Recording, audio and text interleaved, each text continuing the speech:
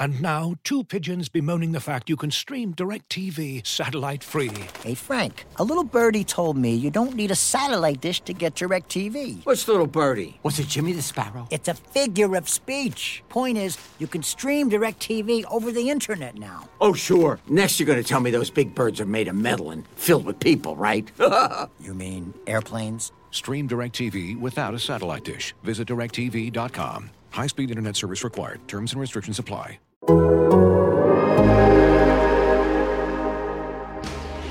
High in the air. Brito back at the wall. Adios, Pelota! That's the type of manager that I'd like to be, which is the same every day. They know what they're going to get. They're going to get energy. They're going to get accountability. They're going to get structure, and they're going to get support. And I'm going to bring those things to the dugout in the clubhouse regularly.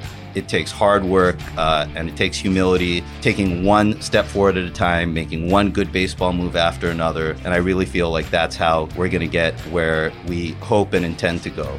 You're listening to Bags and Brisbee on Athletic Podcast Network. Welcome to episode 144 of the Bags and Brisbee podcast. I am Grant Brisbee. I'm here with Andy Baggerly.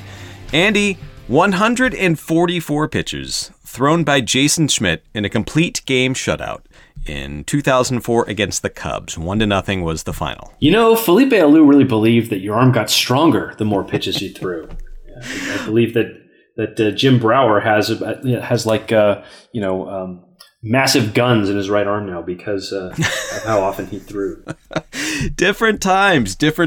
I mean, Jason Schmidt was in absolute terror when he was right, but just to think about, complete game, 144 pitches, go out there and get them. That's, I don't know, like I lived through that. I was an adult when that happened, and it seemed reasonable to a lot of people at the time. You know, one of the greatest Giants games that doesn't get talked about enough is Jason Schmidt's 16 strikeout game, and where he struck out the Marlins in the ninth to close it out. That was high theater. That was really a great game. And I mean, the guy would have won the Cy Young Award if it wasn't for, Eric Gagne being perfect in a very large season in which he was retaining lots of fluids. So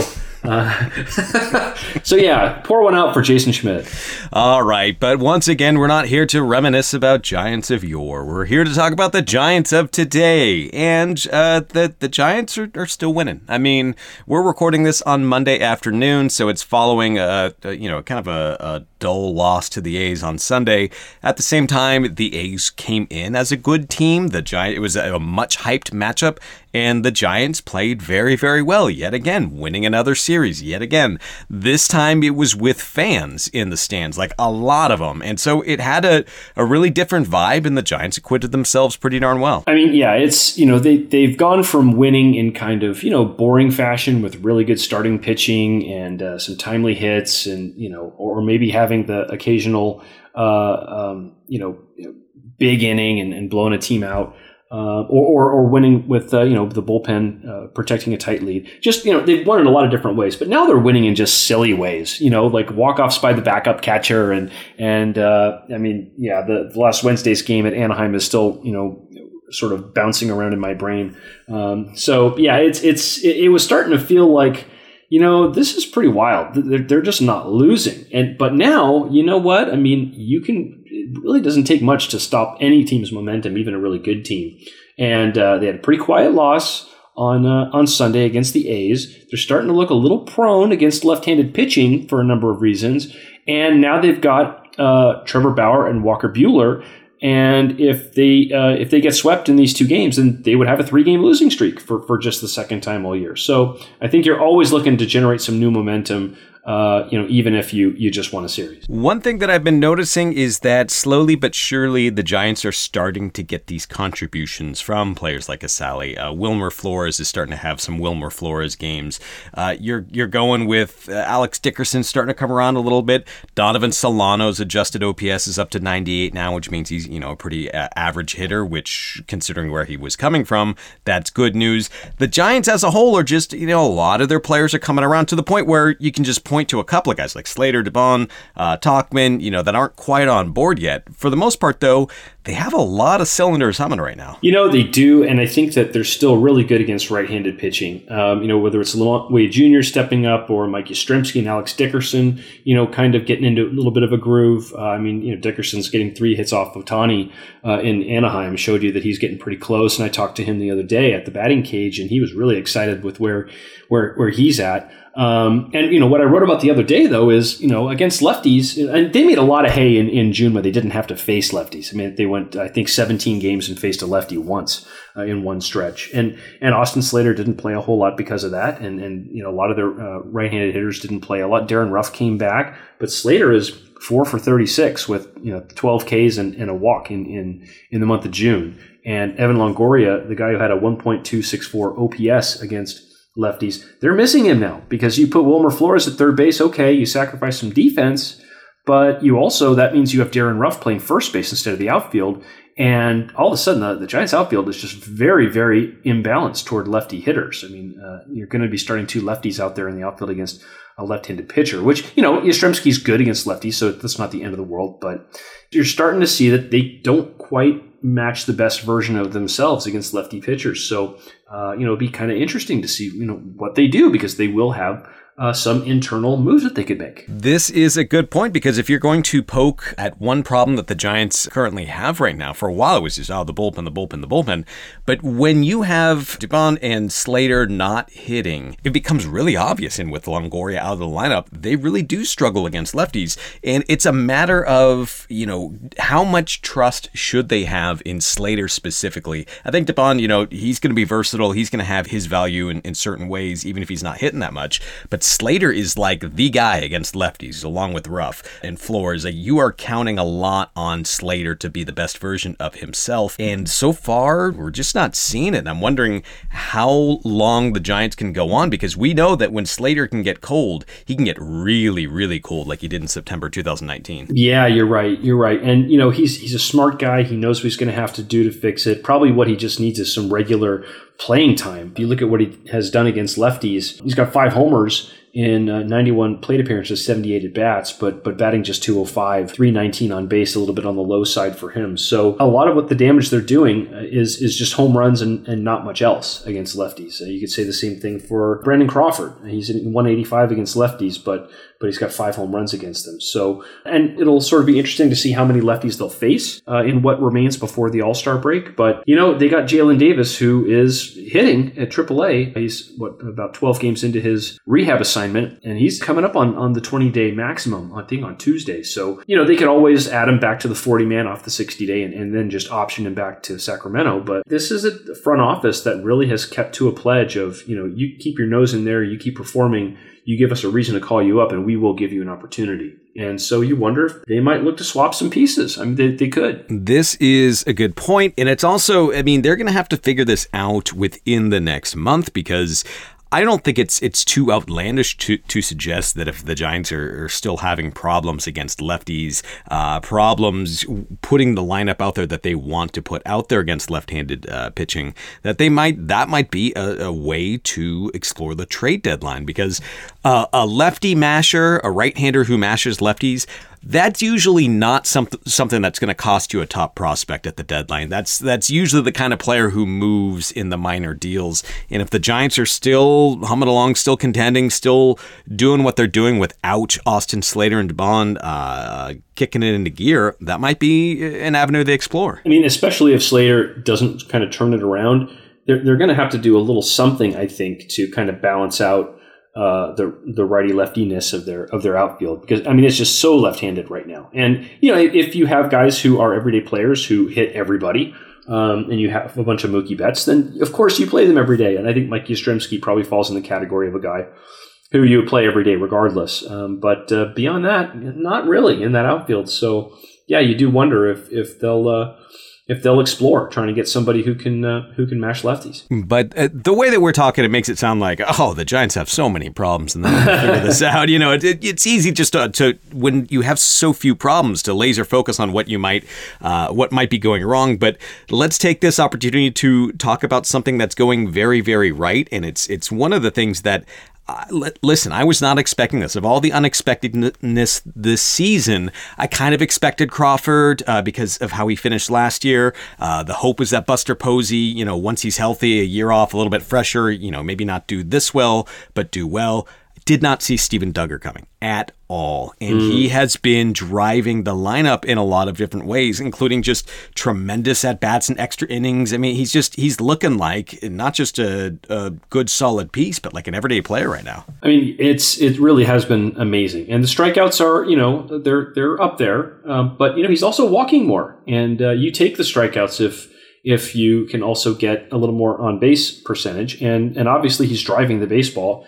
And what he's doing in center field is just, we all knew that he was a plus defensive player, and he really does look fantastic out there. And not just the catches he makes, but some of the cutoffs that he's made to hold guys to singles. And maybe they've happened in an inning with 2 outs, and then the next guy, strikes out, and he doesn't really make a difference in the box score or in the final accounting. But some of the cutoffs that he's made have been just, I've never seen a Giants center fielder as good as him at getting the balls in the gaps and cutting them off and holding a guy, to 90 feet instead of 180. So it's been a lot of fun to watch. Looking for an assist with your credit card, but can't get a hold of anyone? Luckily, with 24/7 U.S.-based live customer service from Discover, everyone has the option to talk to a real person anytime, day or night. Yep, you heard that right. You can talk to a real human in customer service at any time. Sounds like a real game changer if you ask us. Make the right call and get the service you deserve with Discover. Limitations apply. See terms at discover.com/creditcard. And one thing that I noticed with him is that there was the hot streak, and he's hitting for power, he's hitting for average. And then right around that road trip, Texas and Washington, it just all dried up. I think he had 10 strikeouts in 5 games and 13 plate appearances. And he was hitting the slump that everyone had quietly been waiting for. And you thought, okay, well, now he's back to the Steven Duggar we know. Since then, he's been better. It's 3-hit game. It's 2-hit game. It is, he's walked. Let's see, I pull up the stats. In his last 39 plate appearances, he's walked 8 times and struck out 3. That is like, that is upper echelon type stuff. And again, 39 plate appearances, that's a small sample. But we're talking a different player performing as well as anyone could have possibly imagined. Yeah, and a credit to him, and a credit to the Giants too, because I think I've dropped this line before, but he very easily could have been another organization's Mike Yastrzemski if the Giants had DFA'd him, or anytime they needed a roster space and they decided that he was the guy that they would sort of sacrifice to the DFA gods. And they kept him. They kept him around, and I think it's probably his premium defense in center field that is what allowed them to do that.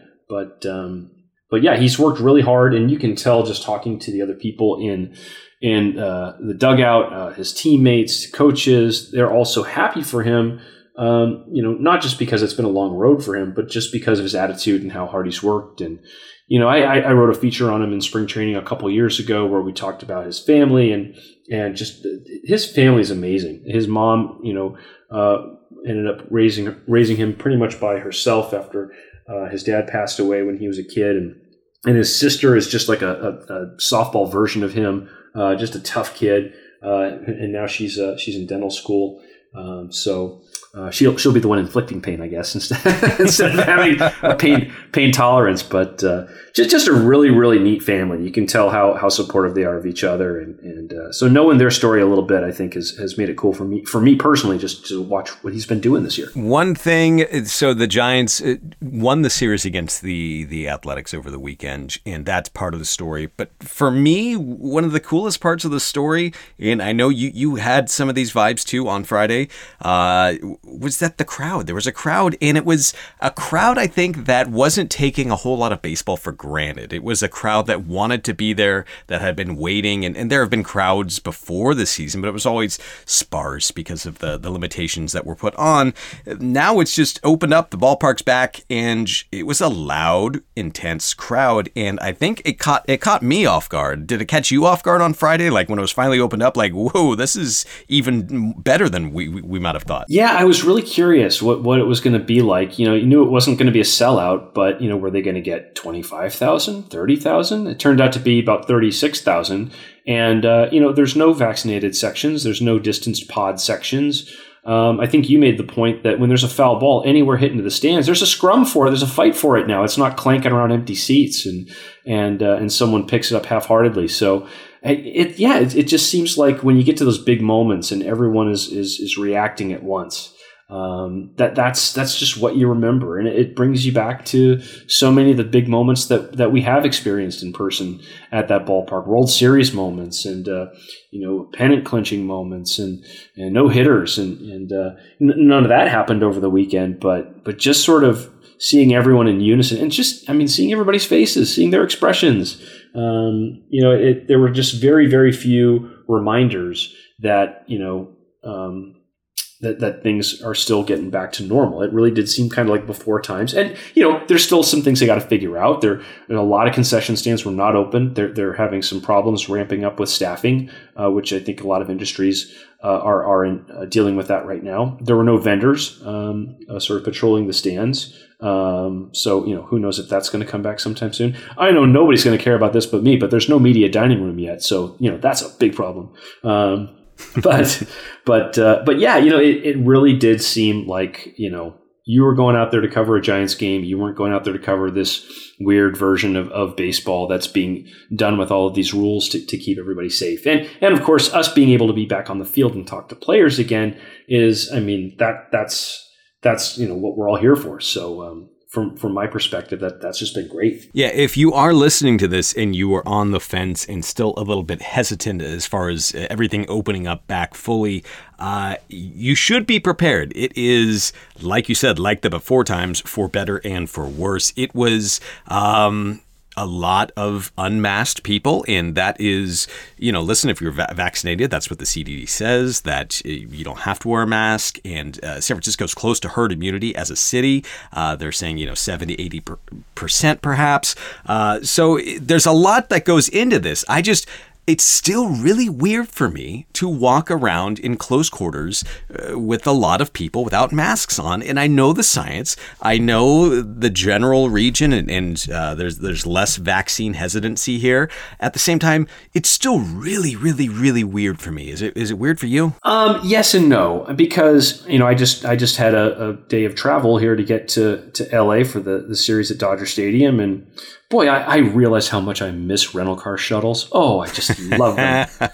Mr. Toad's Wild Ride. They're so much fun. So I got in about 4 hours later than I was supposed to due to a number of factors, and landed to some lovely Southern California traffic. But here again, it's the most minor complaints because we're back on the road, we're back traveling. People are wearing masks by federal mandate on the planes, and everyone's compliant, and everything was fine. I have people in my family that are not vaccinated, and I will not meet with them because I'm going in crowded stadiums. I am on planes. Who knows, what flew up my nose and that I might breathe out, But for me, my concern is pretty minimal, just because, like you said, I've been vaccinated, and I believe in the science. I believe in the guidelines we've been given, and I'm still going to wash my hands. I still don't want to catch a cold or anything like that. But yeah, it's that there are people out there who are not vaccinated that are not wearing masks because they just don't give a flying F. But you almost can't worry about that. It's just do the responsible thing for yourself. Yeah, I know the science, and everything you're saying makes total sense. It's just so weird. It's such a reversal of 180 that the brain has to do, and it did a quick 180 last March, and it feels like it's like trying to turn a train around and trying to do a 3-point turn. It's just not going to happen that quickly. And I don't know. I think it's something that I just have to deal with. I'm just thrilled that the crowds are back, that there's been a walk-off now in front of people as opposed to the Padres walking it off in front of cardboard at Oracle Park. It just feels a lot more natural. Yeah, I still think that, I'm not going to go places that are just not essential. My definition of what's essential has changed quite a bit. I think going to a ball game for your mental health is essential. Now, maybe it wasn't essential a year ago, but is it essential for me to go, drink indoors in a crowded bar? Probably not. I can go have a meal outside or something anyway. But yeah, I think, to go to the ball game, it's something that was an important part of your life and something that's going to bring you joy and pleasure to be there. Then yeah, go for it. All right, let's talk more good, decent stuff about the Giants because they are winning. I'm looking at the bullpen right now, and we've talked a lot about the bullpen in recent months, and it's been an obvious flashpoint for the 2021 Giants. It's starting to look like a version that they can manage and manage well, where you've got Tyler Rogers and Jake McGee sort of alternating the ninth inning depending on matchups. You have Dominic Leone, you have Harlan Garcia pitching well. John Brebbia is back and looking like the pitcher the Giants had hoped he would be. Jimmy Sherfy is looking solid. Jose Alvarez, he hasn't been as dominant as perhaps they would have hoped, but he's starting to come around a little bit. It feels like there are fewer and fewer question marks as the season is going along, which is part of the plan, but I don't know. Am I overrating the bullpen? I mean, I think that they've got a lot of places they can pivot to, but so far, John Brebbia has looked pretty good. I mean, his first outing, I think he got away with a few mistakes, but he's a guy that they really thought could be a key member of things. The one guy you didn't mention is Zach Littell, who got off to a really nice start, and then he's had some rough ones lately, so he may be moved down in the pecking order a little bit. But no, I think that they still have some options. They still have some ways that they can improve this group, and I'm sure they're going to look to improve this group, especially if they can find someone who can really be a hammer in the ninth inning. It's too bad the Cubs are doing so well because Craig Kimbrell will be a perfect guy for them. And that would allow, McGee and Rogers to even, be used a little more judiciously. Instead of 8th and 9th, maybe it's 7th and 8th, and you make everybody better. But I tell you what I'm most excited about is to engage John Brebbia in some more conversation, particularly about coffee. I would love to talk coffee with him. We were talking on Slack yesterday because I mentioned on Twitter that John Brebbia looked like he was someone who had opinions about Grateful Dead bootleg concerts. And someone replied back like, hey, he really likes coffee. Maybe Bags should talk about coffee with him. And I thought, well, that's a weird response to this. Let me investigate. And so I went on YouTube, and John Brebbia had his own little show on the Cardinals channel about coffee. And I don't want to spoil it. I think it's something you should watch, but the best explanation is very Brian Wilson adjacent in the best possible way. It's a weird kind of funny, but it's not over the top and it's not trying to be hard. I think he's just trying to be John Brebbia, and it's really, really funny. So I guess his Players Weekend nickname, where everybody had their nicknames on the back of their jersey, and I guess Rich Hill went with Dick Mountain and whoever else. So he went with Brebbia. He said that's been his nickname since he was born. So why not? So I think he likes the ironic humor. He's a little bit zany. He definitely plays a character, I think, a little bit, but fewer props than Brian Wilson. I was watching him in the bullpen in Anaheim the other day because I was told, hey, watch him in the bullpen, see what he does, because he'll do some interesting stuff. And he tosses his last one, and then he's flapping his hand and waving goodbye to everybody as he's walking out down the tunnel to go on the field. Bye. Like he's a 7-year-old waving goodbye to grandma at the door, the window of the Volvo. So yeah, he's definitely a different guy, and I think we're gonna probably see a little more of his personality come out. Looking for an assist with your credit card but can't get a hold of anyone? Luckily, with 24/7 U.S.-based live customer service from Discover, everyone has the option to talk to a real person anytime, day or night. Yep, you heard that right. You can talk to a real human in customer service anytime. Sounds like a real game changer if you ask us. Make the right call and get the service you deserve with Discover. Limitations apply. See terms at discover.com/creditcard. This is actually a good opportunity for us to talk about this because it feels like in recent years, as time has gone on, it's easier to retroactively dismiss Brian Wilson and the personality he brought because at one point there was a little bit of oversaturation and a tipping point where it's, Black Ops and the commercials and the machine and all this stuff. And it became at one point a little bit like, okay, guy. At the same time, I think everyone should remember a little bit more that it was fun to have a goofball like that just kind of pop up. It's always fun to have at least one or two goofballs just because it's different, and baseball isn't always about being different. Yep, yeah, he would say that things were delicious. His cleats that he got fined for that now anybody could wear because everybody wears fancy cleats. He said he got fined because they were too much awesome. He just had a way of speaking that was, it was funny. He was a funny guy, and he would lay it on pretty thick, obviously, as he started to, as he became known as the Beard and won the World Series. And then all of a sudden you turn on the TV and you got, these monsters are stacked. But yeah, he was somebody who was just different enough, I think, to be the guy who could throw that clinching pitch that no Giant had ever thrown. You kind of needed to be a little bit off to be the person who could come through in that moment against Ryan Howard or against Nelson Cruz, who, by the way, that was the Giants won the World Series in 2010. We're talking 11 years ago, and Nelson Cruz is still going. It's amazing.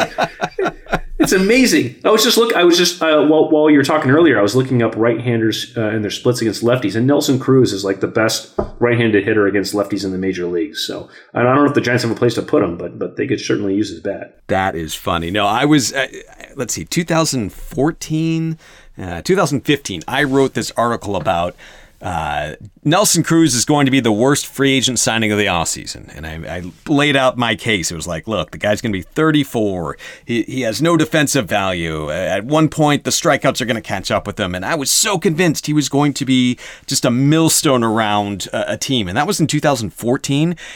He's 40. He's 40 and he's still 935 OPS right now. Is he going to hit until he's like 44? I know that this has nothing to do with the Giants podcast, but I'm fascinated by the dude, so I'm glad you brought him up. Yeah, and I don't know if we're talking enough about Nelson Cruz. I mean, you start to look at where he ranks on the all-time leaders lists. I mean, he is up there in a lot of categories. Let's see, active home run leaders. Okay, here we go. Okay, this guy Albert Pujols has got more. He's got 673. Miguel Cabrera's got 492. There's Nelson Cruz with 434 career home runs. That's 100 more than anybody else. Robinson Cano's next on the list with 334. So, it's his 17th year in the league. He's 40 years old. And he's still going. And he looks like he could play as long as he wants to. The best part about that, what you're just citing is, yes, 434 career home runs. Entering his age 28 season in 2009. So he's 28 years old going into spring training. He has 22 career home runs. And I guess that kind of ties into something like Duggar, where, Duggar is, I think, 27 right now, 26, 27. At one point, you just get used to these players like, this is just his career is going to be like this. And you forget that sometimes players just take a while to get going. Nelson Cruz was definitely one of those guys. 22 home runs going into his age 28 season. Okay, so he was born on July 1st, so I don't have the exact pre- and post-birthday stats here to be able to actually tell you how many home runs he hit in his 20s. But through the end of his age 29 season, he had 77 home runs. Do you know where I'm going with this? As a 40-year-old, he has 17 home runs. I would love for him to be the hitting equivalent of Randy Johnson and finish with more homers in his 40s than in his 20s. Like Randy has more wins in his 40s than in his 20s. It'd be a little bit of a stretch to get there, but it'd be fun to root for. Oh, man, that is good. I didn't know that about Randy Johnson. I love that stat. That's a heck of a stat. I love that stat. Yeah, that's one of my favorites. Randy Johnson had more wins in his 40s than in his 20s. Yeah, I mean, Randy Johnson's like the all-time, a player can change sort of pitcher, because at one point he became a command and control artist. And if you had watched him in his 20s, let's see, when 1991, he's 27 years old, he led the league with 152 walks and 201 innings. That is unsustainable. That is, it's rare for any pitcher to do that and build any sort of career whatsoever. And then he's there when he's 40, he's still got the strikeout stuff. He's striking out 300 batters a season, but now he's walking, 44. Along with those 290 strikeouts. That's one of my all-time favorite player transformations ever. And if you look at his minor league walk totals, they're even crazier. Oh, whoa, look at this. 1998 with Indianapolis. Okay, he had a lot of walks, but he also had 20 balks that season. What? That's crazy. 1986, West Palm Beach, Florida. I think he's pitching for Felipe Alou maybe then. He's 22 years old. 119 innings, 94 walks, and 13 wild pitches, and 6 hit batters. Oh my gosh, yeah. We need to do like a special episode this offseason about our favorite minor league seasons, because that is up there.